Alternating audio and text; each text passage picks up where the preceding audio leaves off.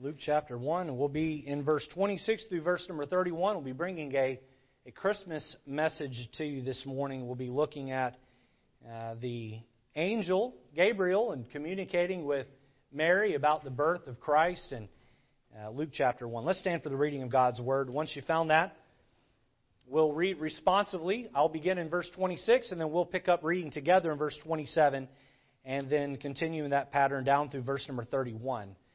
The Bible says in verse 26, "And in the 6th month the angel Gabriel was sent from God unto a city of Galilee named Nazareth." Together, verse 27, "To a virgin espoused to a man whose name was Joseph of the house of David, and the virgin's name was Mary. And the angel came in unto her and said, Hail, thou that art highly favored, the Lord is with thee. Blessed art thou among women. And when she saw him, she was troubled at his saying, and cast in her mind what manner of salutation this should be. And the angel said unto her, Fear not, Mary, for thou hast found favor with God.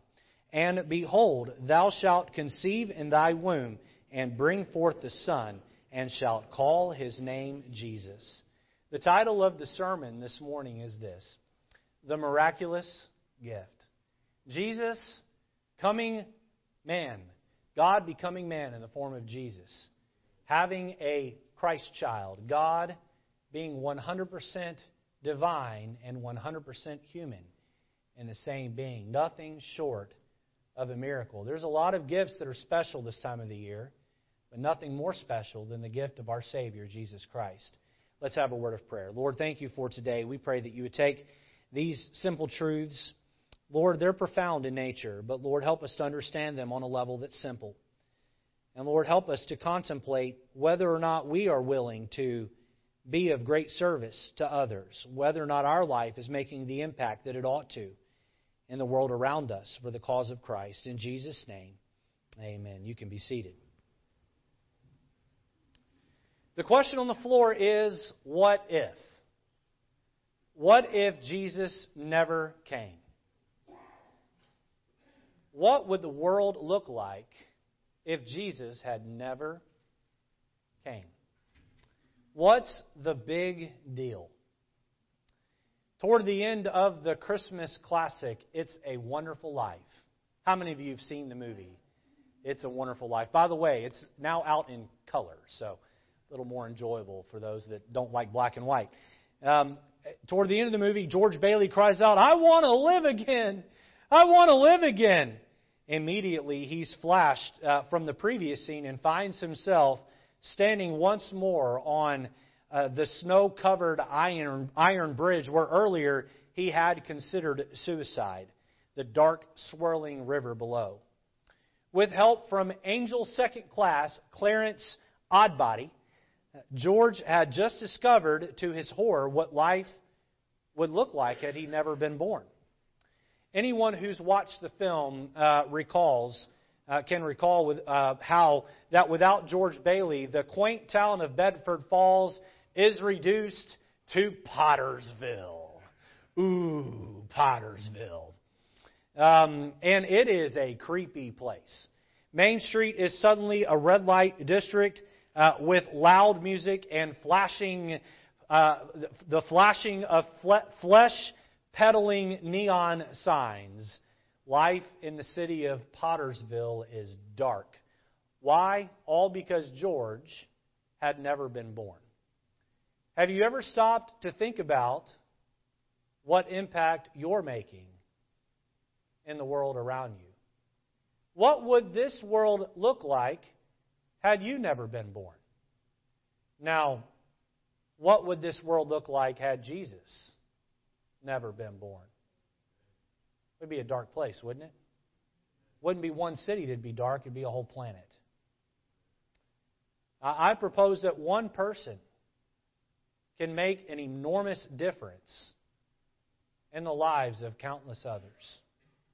This Christmas season, let's keep Christ at the forefront. Let's keep Christ in Christmas. I'd like for us to look at Luke 1. We'll be in verse 26, going down through verse number 38. And let's consider 4 observations as we seek to understand the story of the miraculous gift given to mankind. All right, observation number 1. Notice this, a startling appearance. A startling appearance. Look down at Luke chapter 1 and look with me at verse number 26. The Bible says, "And in the 6th month the angel Gabriel was sent from God unto a city of Galilee named Nazareth, to a virgin espoused to a man whose name was Joseph of the house of David, and the virgin's name was Mary. And the angel came in unto her and said, Hail thou that art highly favored of the Lord is with thee. Blessed art thou among women. And when she saw him, she was troubled at his saying, and cast in her mind what manner of salutation this should be." A startling appearance. I can't imagine what Mary must have thought alone in a house, and an angel just appears in the room where she was. Letter A, notice, an appointed time. An appointed time. Look back at verse number 26. It says there, "And in the 6th month." The 6th month.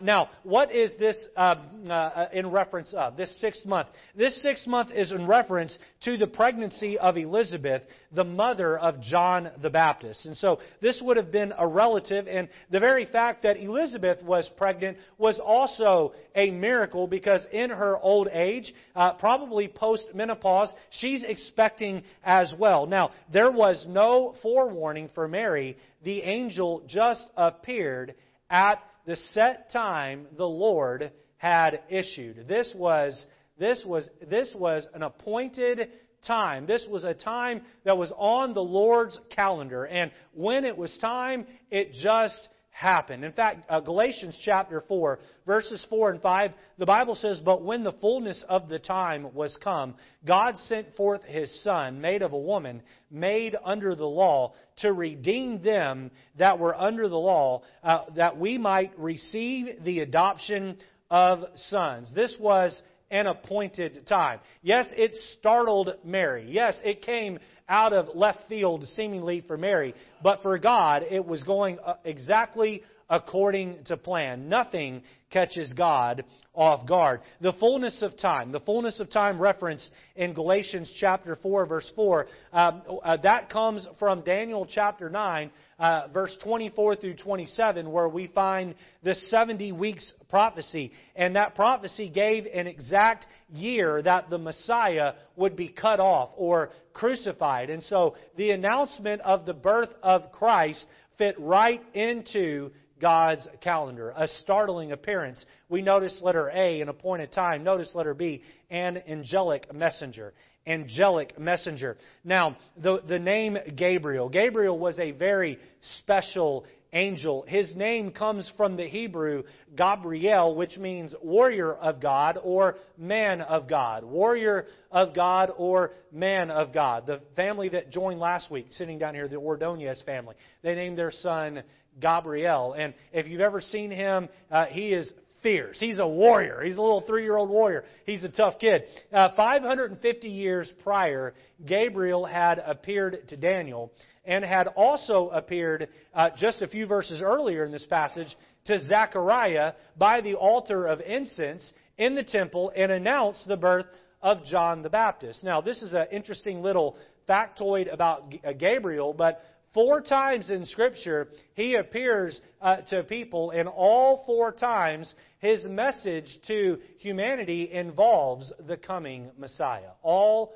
4 times that appearance involves the coming Messiah. So we see a startling appearance, an appointed time, an angelic messenger. Notice letter C, the attentive recipient. The attentive recipient. Now, Mary was a pure woman. She was a pure woman. Luke chapter 1, verse 27 and verse 34 both tell us that Mary was a virgin. The word virgin in Greek is the word parthenos, and it means a virgin, a woman who has never had sexual relations with a man. This word means a chaste woman, virgin, and it cannot mean anything but that. Proverbs chapter 22 and verse 1 says, "A good name is rather to be chosen than great riches, and loving favor rather than silver and gold." take your Bibles, if you would, and turn over to Matthew chapter 1. And put a marker in both places, Luke 1 and Matthew chapter 1. A good name is rather to be chosen than great riches, and loving favor rather than silver and gold. In order to have a good name, Mary had to live a righteous life. And to that she had done. She had behaved herself. She had kept her purity intact as she was betrothed to Joseph. Look at verse number 18. The Bible says, "Now the birth of Jesus Christ was on this wise," Matthew 1:18, "when as his mother Mary was espoused to Joseph," notice this next phrase, "before they came together." So here they're in love, they're engaged, but they've not sexually been together. Mary, was found with child of the Holy Ghost. The birth of God's Son required a miracle. He could not be born through the natural process as other men are. Why? Because if Jesus had been the result of a union, physical union between a man and a woman, He would have been a sinner like everyone else who's brought about through the physical union of a man and woman. No, Jesus was placed in the womb by the Holy Spirit of God into the womb of a woman who was a virgin. Now, Matthew 1:18 tells us that Mary was espoused to Joseph. Espoused to Joseph. The betrothal period began with a contract of marriage. To all the young people in here today that are unmarried, can you imagine if your parents picked your spouse for you? Would you like that? You know what? I think you'd work well with that person over there. And you think, but he's ugly. And she's not real pretty. And nope, yeah, you're going to marry him. And the contract, what in the world? A contract being signed. Like two businessmen sit down and they sign a contract. This was a marriage was a contract that was not to be broken. And after the papers were signed, the husband and wife the betrothed couple were under all the obligations that a married couple would be under, all of the vows and commitments and faithfulness that a married couple would be under, except they were not physically together. Instead, the woman went with her parents and stayed and prepared herself for marriage, and the husband went off and built a house or had a house built, oversaw that process as he prepared to be able to take care of and physically provide for his bride. Now watch this. This is a really neat thing. Once everything was ready, the husband or the groom would go to his parents' house. He'd get his bridal party together, and then he would travel to the home where the bride was. He would go in and shake hands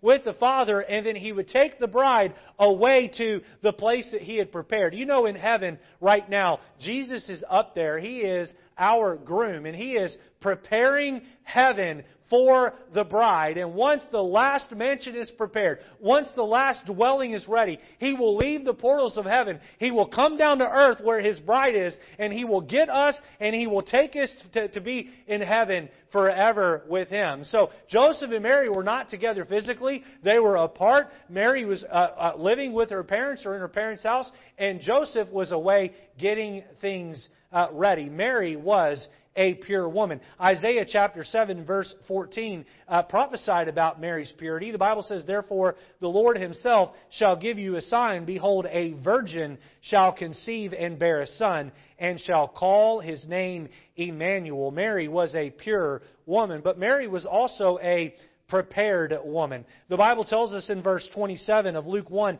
that she was of the house of David. Not only was Joseph of David's lineage, giving Jesus a legal tie back to David's throne, Mary also was a descendant of David's lineage through David's son Nathan. And so Mary was a prepared woman. But Mary was also a preferred woman. Look at Luke chapter 1 and verse number 28. Luke chapter 1 verse 28. The Bible says, "And the angel came in unto her and said, Hail," notice this next phrase, "thou that art highly favored, thou that art highly favored, the Lord is with thee, blessed art thou among women." She was highly favored. Another way to say that is she was greatly graced. Greatly graced. The phrase highly favored comes from the word charitu, which means to pursue with grace, compass with favor, to honor with blessings. Mary was favored because God's grace was upon her. She was favored because the Lord is with thee. You understand that there were things that were out of Mary's control. She had no control over who her parents were or what her lineage was. That was left up to chance, if you will, left up to fate. But what was under her control was her relationship with the Lord. And God looked down from heaven and saw a woman who was of the lineage of David, saw a woman who loved God, saw a woman who was faithful to walk with God. And He said, that woman is pure. That woman is prepared. That woman I prefer. That is the woman that I'm going to choose. She was blessed among women, the Bible tells us in verse number 28. The word blessed comes from the Greek word eulogio, which is where we get our English word eulogy, which means to praise or celebrate with praises. Mary was a preferred woman. One week, a Sunday school teacher had just finished telling her class the Christmas story. After telling the class the story, the teacher asked, who do you think the most important woman in the Bible was? And she has set it up for the answer to be Mary. There's a little boy in class who was being fidgety and moving around in his seat and not really listening very well. And he shot his hand up real quick, and no one else was really raising their hand. And so after a moment of looking for another hand, she called on the little boy, and he said it was Eve. And she got a big grin on her face, and she said, well, what makes you think it was Eve? And the little boy spoke up and said, well, it had to be Eve. They've named 2 days of the year after her, Christmas Eve and New Year's Eve.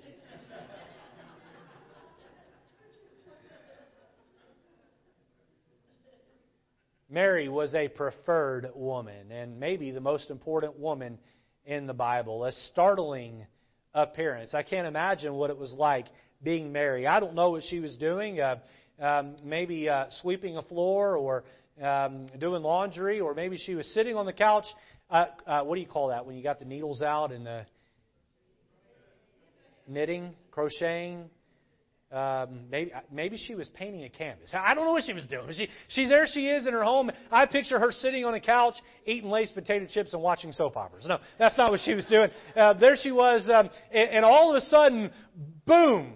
The angel just appears across the room from her, and I wonder if she did a quick look over to the door and saw that it was still locked, and then she's thinking, who are you and how did you get in my house? Boy, that must have been a startling appearance, but it was right on God's calendar, and it lined up right. I heard someone say one time, preparation plus opportunity equals success. And if you're not prepared, opportunity is just going to pass you right by. But if you're prepared, you get to take your pick from the various opportunities. Boy, Mary was prepared. Mary was preferred, and then the opportunity came along. She was ready for it. Number 2, notice a spectacular announcement. A spectacular announcement. Look at Luke chapter 1 and verse number 30 with me. The Bible says, and the angel said unto her, fear not, Mary, for thou hast found favor with God. And behold, thou shalt conceive in thy womb, and bring forth a son, and shalt call his name Jesus. He shall be great, and shall be called the Son of the Highest. And the Lord God shall give unto him the throne of his father David, and he shall reign over the house of Jacob forever, and of his kingdom there shall be no end. Notice letter A, the coming of a child. The coming of a child. Verse number 30 says, and the angel said unto her, fear not, Mary, for thou hast found favor with God, and behold, thou shalt conceive in thy womb. This was a comforting announcement. A comforting announcement. Now, again, she's startled. This angelic being shows up in her home. Many people said that Hebrew culture or Israeli culture was that if you had interaction with an angel, you were at risk of death. And so she could have been afraid very much for her life. So the very first 2 words out of the angel's mouth, Gabriel's mouth, was, fear not, fear not. She was told not to be afraid. God's Word brings us great comfort. You know, all of us have our ways of seeking out comfort. How many of you here, when you're really having a bad day, you have that go-to food item that can cheer you up? You know what I'm talking about? That go-to food item. Maybe it's a donut shop. All right, there's a story about a pastor who wanted to go on a diet, kind of like your pastor needs to do, but needed to go on a diet. And so he got up in church on Sunday and he said, I'm keeping myself accountable to all of you here. I'm beginning a diet today. And the week to come was very stressful on this pastor. And his go-to comfort food was donuts. And so he's out making a visit and he sees a donut shop, his favorite donut shop. And so he makes his way into the parking lot and he prays as he makes his way in the parking lot. He says, Lord, if you don't want me to eat a donut, then make sure every spot is full so I have nowhere to park. And so a little bit later, a church member saw him back at the church and he was putting down a donut. And the church member said, Pastor, I thought you said you were going on a diet. He said, well, I prayed that God would fill the parking lot if He didn't want me to have a donut. And my 8th time around the parking lot, a spot opened up. You know, we all have that thing that comforts us, but nothing can quite comfort us like the Word of God. Gabriel was there in the presence of Mary, speaking God's words, and he said, fear not. The Word of God was directly spoken to Mary, not to fear Gabriel's appearance. It's a great comfort to know that God is in control and has provided a plan for men to not have a fear for the unknown future, a fear for the unknown present, and a fear for the unknowns after death. 1 John chapter 4, verses 17 and 18 says, herein is our love made perfect, that we may have boldness in the day of judgment, because as He is, so are we in the world. There is no fear in love, but perfect love casteth out fear, because fear hath torment. He that feareth is not made perfect in love. What is the greatest gift? What is the greatest symbol of love? Who is love? God is love. And love was manifested to us through the miraculous gift of the birth of the Lord Jesus Christ. We see letter A, the coming of a child. Notice letter B, the coronation of a king. The coronation of a king. This was not to be just any baby. This baby was to be a king. Look back at Luke chapter 1, verse 31. Notice halfway through the verse says, and bring forth a son, and shalt call his name Jesus. He shall be great, and shall be called the Son of the Highest. And the Lord God shall give unto him the throne of his father David, and he shall reign over the house. Let's break these verses down a little bit. Notice below the coronation of the king, notice his name. Look back at verse 31b. It says, and bring forth a son, and shall call his name Jesus. The name Jesus means Jehovah is salvation. What a beautiful name, isn't it? What a beautiful name it is. The name of Jesus. His name means Jehovah, or Yahweh is salvation. A television interviewer was walking the streets of Tokyo at Christmas time. Much as in America, Christmas shopping is a big commercial success in Japan. The interviewer stopped one young woman on the sidewalk, and if you know much about Japan, it's a very secular country, and asked this woman, what is the meaning of Christmas? Laughing, she responded, I'm not sure, I don't know. She said, is it the day that Jesus died? You know, for many people who don't celebrate Christ in Christmas, that answer is actually sort of accurate. It is the day that Jesus has been replaced. I just want to say this morning, personally, I love the name of Jesus. I love the name of Jesus. I think Billy Sunday summed it up well. He said there are 256 names given in the Bible for the Lord Jesus Christ. He went on to say, I suppose this was because He was infinitely beyond all that any one name could express. You know, the name of Jesus, His name was an easy name. You know, in 1 Chronicles, there's a man named Tilgath-Pilneser. Tilgath-Pilneser. And then in Isaiah, there's a man named Maher-shalal-hash-baz. Anybody here getting ready to have a baby? I got a baby name for you. Maher-shalal-hash-baz. I can't imagine the ridicule at school a child would get for Maher-shalal-hash-baz. But Jesus' name is an easy name, and not only that, it's an esteemed name. Why is Jesus' name esteemed? Because of His work.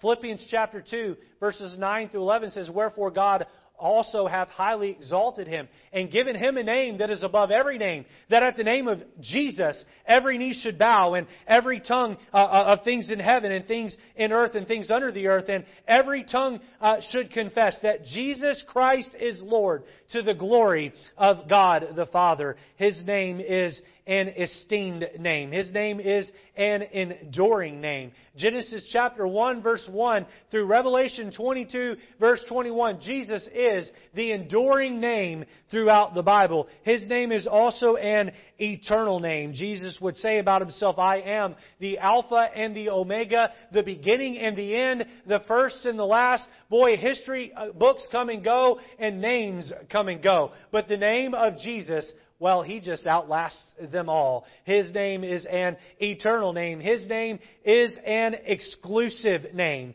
Acts chapter 4 verse 12 says, "Neither is there salvation in any other, for there is none other name under heaven given among men whereby we must be saved." We posed the question at the beginning of the message, what would the world be like without the birth of Jesus? I can tell you one thing, that's for certain, not a single one of us would be on our way to heaven.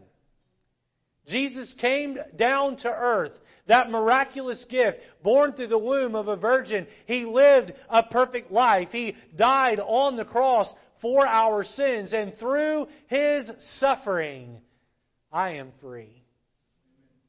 Aren't you glad that Jesus, that Christ child, was not just born, but He lived out His life to the will of the Father and suffered in our place? It's an exclusive name. Let me just say this here to those of you listening online, those of you in the room listening in. You cannot get to heaven unless you humble your heart and put your faith in Jesus Christ alone. You understand this, that the only people that God sends to hell are those who reject Christ. You say, well, I haven't rejected Christ. By not accepting Christ, by default, you reject Christ. You say, well, hell is an awful place. How could? Why would God send someone to a place so horrible? No one goes to hell for murder. No one goes to jail for hurting, or rather prison. No one goes to hell for murder. No one goes to hell for hurting a child. No one goes to hell for anything other than rejecting the Christ who was sacrificed on the cross for our sins. It is Jesus who died for us. It is an exclusive name. We love that idea of being exclusive. You ever go to an airport and fly, they have that first class where you get to go on first and you get the wider seat. Maybe you sit in the exclusive executive club while you're waiting for your flight, and you have credit cards that have preferred customers and preferred seating and preferred this and preferred that. Let me tell you how to be preferred in God's kingdom. You must believe in the name of Jesus as your way to heaven. We see that His name is exclusive, but not only His name, we see His position. His position. Look back at Luke chapter 1 and look at verse number 32. It says there, He shall be great and shall be called the Son of the Highest. The word great is translated from the Greek word megos, meaning predicated of rank, as belonging to persons, eminent for ability, virtue, authority, power. Listen, He is above all things. Colossians chapter 1, verse 17 and 18, the Bible says, "And He is before all things, and by Him all things consist. And He is the head of the body, the church, who is the beginning, the firstborn from the dead, that in all things He might have the preeminence. Take your Bibles over to Hebrews chapter number 1. Hebrews chapter 1 and verse number 4. The Bible tells us that Gabriel sat there with Mary and he told her, you're going to have a child and you're going to be, he's going to be born through your virgin womb and you're going to give birth to this child, and his name will be great. But not only his name, he will have a lofty position. He shall be called the Son of the Highest. The Son of the Highest. Look at verse number 4. Hebrews chapter 1. The Bible says, being made so much better than the angels. Speaking of Jesus, as he hath by inheritance obtained a more excellent name than they. For unto which of the angels said God at any time, Thou art my Son, this day have I begotten thee. And again, I will be to him a father, and he shall be to me a son. And again, when he bringeth in the first begotten into the world, he saith, and let all the angels of God worship him. And of the angels he saith, who maketh his angels spirits, and his ministers a flame of fire? But unto the Son he saith, Thy throne, O God, is forever and ever. A scepter of righteousness is the scepter of Thy kingdom. Thou hast loved righteousness and hated iniquity. Therefore God, even Thy God, hath anointed Thee with the oil of gladness above Thy fellows. We see here His name. We see His position. Notice also His rule. His rule. Go back to Luke chapter 1 and look at the end of verse 32. Into verse 33. The Bible says, And the Lord God shall give unto Him, Jesus, the throne of His father David. And He shall reign over the house of Jacob forever. And of His kingdom there shall be no end. As one from the line of David, Jesus will fulfill the promises made to David. You may remember King David from the Old Testament. God told King David, He said, because you were a man after my own heart, I'm going to set up your throne forever. And one day, the Messiah will sit on your throne and be of the lineage of David. 2 Samuel chapter 7, verses 12 and 13, the Bible reads, And when thy days be fulfilled, and thou shalt sleep with thy fathers, I will set up thy seed after thee, which shall proceed out of thy bowels, and I will establish his kingdom. He shall build an house for thy name, and I will establish the throne of his kingdom forever. Of his kingdom, the kingdom of our Lord Jesus, there shall be no end. Revelation chapter 11, verse 15, the Bible says, And the seventh angel sounded, and there were great voices in heaven saying, The kingdoms of this world are become the kingdoms of our Lord and of our Christ, and He shall reign forever and ever. Boy, we see the startling announcement. We see, or rather, the startling appearance. We see the spectacular announcement. Can you put yourself there? Can you put yourself in that little cottage where Mary was sitting and the angel appearing and first getting over the fear of having a stranger just appear in your living room, and then the announcement, the spectacular announcement, Hey Mary, you know all the prophecies about the coming Messiah. You know in Isaiah the Bible says He'll be born of a virgin. Hey Mary, that virgin is you, Mary. Hey, you're going to give birth to a son, Mary, and that child will be the Son of the Most High God. He shall be great. Point number 3, notice, a supernatural act. A supernatural act. Look at verse number 34 of Luke 1. The Bible says, Then said Mary unto the angel, How shall this be, seeing I know not a man, seeing that I am a virgin? And the angel answered and said unto her, The Holy Ghost shall come upon thee, and the power of the highest shall overshadow thee. Therefore also that holy thing which shall be born of thee shall be called the Son of God. And behold, thy cousin Elizabeth she hath also conceived a son in her old age. And this is the 6th month with her who was called barren. Elizabeth had a reputation. She was called barren. Verse 37, For with God nothing shall be impossible. I love that verse. More about that in just a moment. And Mary said, Behold, the handmaid of the Lord, be it unto me according to thy word. And the angel departed from her. Letter A, notice, a supernatural conception. A supernatural conception. Back in verse 34, the Bible says, Then said Mary unto the angel, How shall this be, seeing I know not a man? Now, Mary was not questioning whether or not God could. She was not doubting God. She was more curious of, how is this going to work? I'm betrothed. I'm engaged. I have a fiancé. I'm going to be getting married, but I've not been with a man. How are you going to make this work, God? We see here that the angel would go on to describe the miracle. We see the miracle described. Look at verse 35. And the angel answered and said unto her, The Holy Ghost shall come upon thee, and the power of the highest shall overshadow thee. Therefore also the holy thing which shall be born of thee shall be called the Son of God. The Holy Ghost shall come upon thee.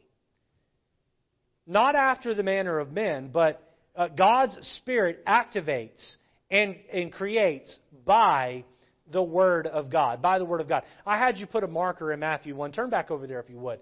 We see here, the power of the highest shall overshadow thee. How did Mary become pregnant? There was nothing weird or strange that happened per se. The Holy Spirit put the baby Jesus in her womb, and He filled Mary with His presence and power and placed the Christ child as a small seedling in her womb. There He was, and He would go through the gestation process just like any mother would have a baby, except there was no father. Look at Matthew chapter 1 and verse number 20. But while Joseph, thought on these things, behold, the angel of the Lord appeared unto him in a dream, saying, Joseph, the son of David, fear not to take unto thee Mary thy wife, for that which is conceived in her is of the Holy Ghost. And she shall bring forth a son, and thou shalt call his name Jesus, for he shall save his people from their sins. It was a supernatural conception. One person put it this way. They said, only as the Holy Spirit takes the place of the human father in Jesus' conception, can it be true that the one conceived is both fully God and fully man. Christ must be both God and man to atone for sin.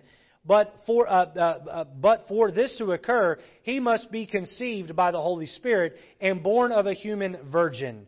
No one else in the history of the world is conceived by the Spirit and born of a virgin mother. Therefore, Jesus alone qualifies to be Savior. The Holy Ghost shall come upon thee. The power of the highest shall overshadow thee. That word power is translated from the word dunamis, which means strength, power, or ability. It's the same word we get our word dynamite from.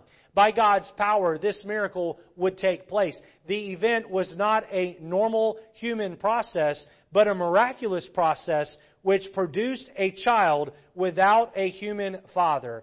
God Himself would superintend this process. We see the miracle described, but also the miracle determined. How was it determined? It was determined by the omnipotent power of God. Look at verse number 37 of Luke 1. The Bible says there, for with God nothing shall be impossible. Okay. Let me speak to you where you're living here for just a moment. Have you ever felt like you had a problem in your life too big for God to handle? Let's be honest this morning. How many of you have ever felt like, oh boy, this one's a doozy? I don't think that God can handle this one. I just don't see a way. You ever felt that way? Maybe you weren't even willing to say it out loud, but deep in your heart you thought it. Now, let me just say this. God had prophesied in the Old Testament that a virgin would conceive. All right? And so this was going to happen at some point. But watch this. If God can take a virgin woman and make her pregnant, then your problem is small potatoes to God. Whatever problem you're going through in your life, if God wants to step up and change your circumstances, no matter what they are, He can do it. It's a question of your faith. You see, Jesus said that if you have faith the size of a mustard seed, you can order a mountain to be cast into the depths of the sea. Matthew chapter 19, verse 26, the Bible says, "But Jesus beheld them and said unto them, With men this is impossible, but with God all things are possible." Aren't you glad you serve a God of the impossible? No matter how difficult it is, no matter how hard it is. You know, I found in my life, and maybe it's different for you. I know each person's different and comes with a different paradigm or perspective. But I found in my life that the hardest struggles that I have are relational in nature. Those are the hardest ones to get through. And I know that health problems are hard, and maybe for me that would be a close second. Having to go through a really tough spell with my health, or a debilitating illness that would be hard, or watching a loved one go through that. But relational difficulties, boy, for me, that one's at the top, because when you're going through the drudgery of relational hardship and hurt, boy, it can feel as though the whole world just is awful. Did you hear about the man who woke up one morning and he said to his wife, he said, "Man, it stinks in here." And she said, "Honey, I don't smell anything." And he sat down to have his breakfast, and he's eating his sandwich. He said, "This egg sandwich, it just stinks. Did you use rotten eggs?" And he got in the car, and on his way to work, he said, "Boy, this air outside, it just smells awful. The pollution in this planet's awful." He got to work, and he sat down in his cubicle, and he thought, boy, the cleaning people, they just need to do a better job of taking out the trash around here. People put putrid things in their trash, and the trash stinks, and this office stinks, and my bedroom stinks, and my breakfast stunk, and my car stunk. And his boss walked up to him and said, "I think you have some Limburger cheese stuck there in your goatee." It wasn't the world that stunk, it was him that stunk.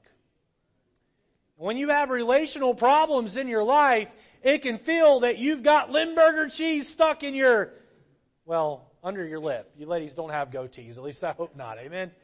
It can feel that way. It can just feel like the whole world's off and everything's wrong and nothing works right. And, well, God, where are you while I'm going through this hardship? God, where are you when I'm going through this abuse and this struggle? And the answer is that with God, nothing shall be impossible.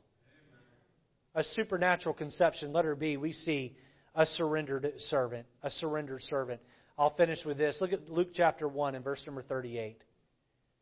The Bible says, "And Mary said, Behold, the handmaid of the Lord. Be it unto me according to thy word. And the angel departed from her." I've tried to put myself in Mary's shoes many times that I've studied this passage. Maybe better put, I've tried to put myself in Mary's sandals. They didn't wear shoes back then. All right, but Mary's sandals. And see, you're sitting in a home, probably by yourself, definitely in a room by yourself, and this big celestial being appears. It startles you. And once you get past okay, this is an angel come from God, and I've heard of this kind of thing, but I can't believe it's actually happening to me, then you listen to what he has to say. And what he has to say is, "Mary, you are highly favored of the Lord. God has chosen you to bear the Messiah, the Christ child." You know, many people in that situation would have shrank or shrunk, whichever the proper conjugation of the verb is. Which is it, Tom? Okay, you don't know. Shrunk. We'll go with shrunk. Okay. Someone watching online can correct me if I got it wrong there. You do anyway. Amen. Many people would have withered away from the opportunity and thought, "Me? I got to raise the Christ child? Oh, no, not me." But not Mary. She said this. Look back there. Look back there at verse number 38. She said, "Behold, the handmaid of the Lord." She said, "My life, Lord, is yours. You do whatever you want to with it." That total surrender. Now listen here. For every single person that's walking planet Earth, especially every single person who's saved, God has a specific plan for your life to promote the kingdom of God. Now, Mary's was on a whole other level. She brought Jesus into the world. But what if Mary had not been willing to do it? What if Mary had said, "Oh, no, not me. I can't handle that"? One person was quoted saying this. He said, God started the whole adventure of Christianity in Nazareth. Nazareth? Yes, Nazareth. Why Nazareth? Because there he found a woman who was completely yielded to his purpose for her life. Great works of God rarely start in big places. Rather, they start in small places. In some person with a big commitment. Luke chapter 22, verse 42. We find Jesus in the Garden of Gethsemane. The Bible says there, saying, "Father, if thou be willing," Jesus speaking here, "remove this cup from me. Nevertheless, not my will, but thine be done." God's not looking for someone who's extra talented. God's not looking for someone who's extra capable. God's looking for someone who's extra surrendered. William Barclay once said, the world's most popular prayer is, "God, thy will be changed." But the greatest prayer is, "Thy will be done." Thy will be done. Even if it hurts. Even if it means something I don't want. Thy will be done. Christian, God wants to use you this Christmas season to advance the cause of Christ. But He cannot use you if you're not willing. You know, the truth is, if God had come to Mary, or Gabriel had come to Mary rather, and Mary said, "Oh, no, not me, find someone else. Oh, I couldn't, I can't, there's no way, I'm not up for the task, I'm not qualified, I just don't think I could do it." You know what? God would have found another woman born through the lineage of David, who was a virgin, who was preferred. You know who would have missed out on the blessing? Mary. Watch this. God didn't need Mary. Mary needed God. Hey, listen up, Christian. God doesn't need me and you. He can get His will done without us. We need God. We need God, and we need to be surrendered to God. Totally surrendered to His will. Andrew Murray, the famous author, said this. He said, God is ready to assume full responsibility for the life wholly yielded to Him. Will you hand Him the keys to the car of your life and let Him take you where He wants to take you? All of this happened because Mary was surrendered. Mary was surrendered. Let's have our heads bowed and eyes closed this morning. Boy, we praise God for this miraculous gift. What if Jesus had never come? Boy, my life would be a whole lot different. I think your life would be a whole lot different. Are you surrendered to making an impact in the lives of others? Some of you may be here this morning and you've never put your faith and trust in Jesus alone. You know, the gift offered to mankind, the birth of Christ, is a wonderful gift. But the gift that's available to you personally is the gift of eternal life. You see, you need to understand this morning, Jesus was not just born to give us a day to exchange presents and hang up stockings and Christmas lights and decorate trees. Have a day off of work. Sing nice carols. That's not what Jesus came for. If that's your idea of Christmas, my friend, you've got it all wrong. You see, Jesus came to earth because we needed a Savior. And after 33 years, they nailed Him to a cross. Now listen, when Jesus died on the cross and rose from the dead, He purchased and obtained a different gift. It's called eternal life, a home in heaven. And He offers it freely to every human being alive.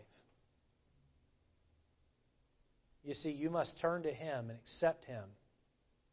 Put your faith in Him for salvation. And if you've not done that, will you open up your heart, extend the hand of faith, and by prayer ask Him to give you that gift of eternal life? Would you do that right now where you are? You can pray a prayer very similar to this. In your heart, you can say, Dear Lord Jesus, I know that I am a sinner. I know that I've broken your laws. Thank you for dying on the cross for me and suffering in my place. Jesus, I receive your gift of eternal life. Come in and save me. Give me that gift. My faith is in you and you alone.